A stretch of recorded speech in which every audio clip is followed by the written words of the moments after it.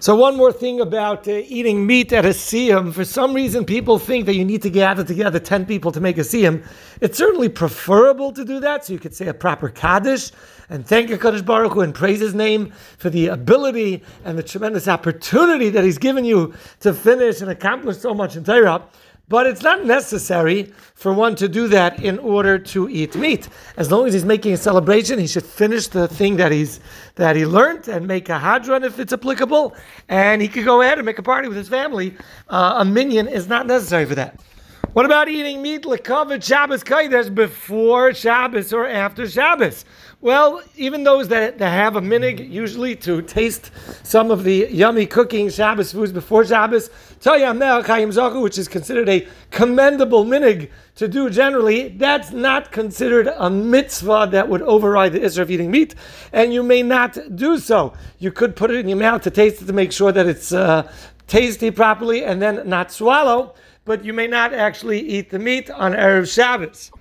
Now, young children who are waiting around for their parents to make Shabbos on a long summer Friday night, and they're very hungry, some people have a leniency to allow the children to have their quote-unquote Shabbos meal, have some chicken or chalent or whatever it is close to Shabbos, because they're not going to be staying up Friday night. Well, if they're young children, so it's questionable if it's Higia L'Kanuch. It's also not the real Isser yet, because it's not Shavua Shechal B'y. It's still before Shabbos, and therefore some use this leniency to allow little children who won't be able to stay up for the Shabbos Suda to have their almost Shabbos meal Friday afternoon. However, once a child is certainly within the age of chinuch for the Avelos of Yushalayim, let's say a 10-year-old or something like that, then we should refrain from doing this.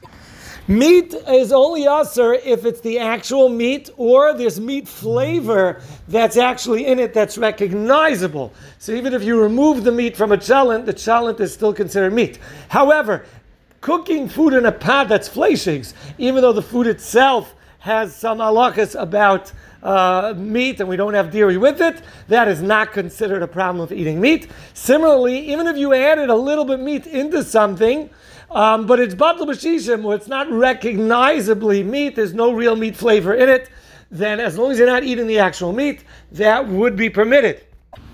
Even though eating malava malka is certainly a mitzvah and something you're supposed to do, and even if normally you have a malava malka with meat and wine, this week, since it's Shavua Shechal B'y, where the real Isser kicks in, we would not allow malava malka to be a heter, to be a leniency, to eat meat and wine, and on malava malka you don't do it. By Havdalah, there's a discussion about drinking wine. Someone who's makpid, he's always particular to be careful to always make Havdalah with wine or grape juice and avoid other things.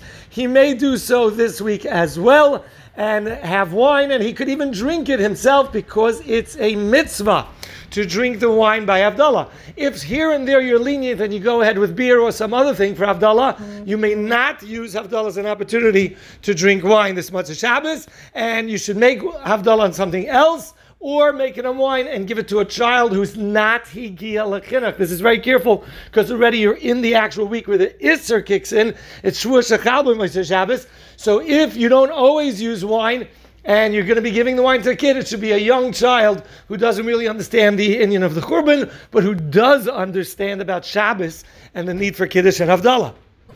On Shabbos itself, most of Klal Yisrael goes with the approach of the Vilna Gaon, who said that on Shabbos there's no evident Avelos whatsoever, and therefore anything and everything is perfectly permitted on Shabbos. There are those that don't even use that somewhat sad tune of Eicha in the Kriyas HaTorah by the Psukim, although most people have the minig to use that sad tune. But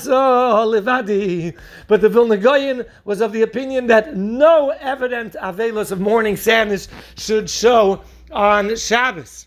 This would also apply with regards to singing tunes for L'Chadoidi or something else, which I know that some people have accustomed to use somewhat of a sad tune for L'Chadoidi. According to the Vilna Gaon, nothing should be expressed on Shabbos itself.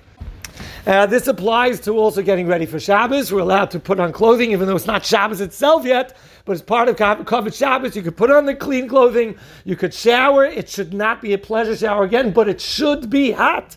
So even though during the 9 days we say if you're itchy and you're concerned about a rash or to get rid of filth, you're allowed to take a brief shower, but it may not be hot. For Shabbos, it could be hot. You could use aromatic soaps and shampoos, but it may not be long and pleasurable.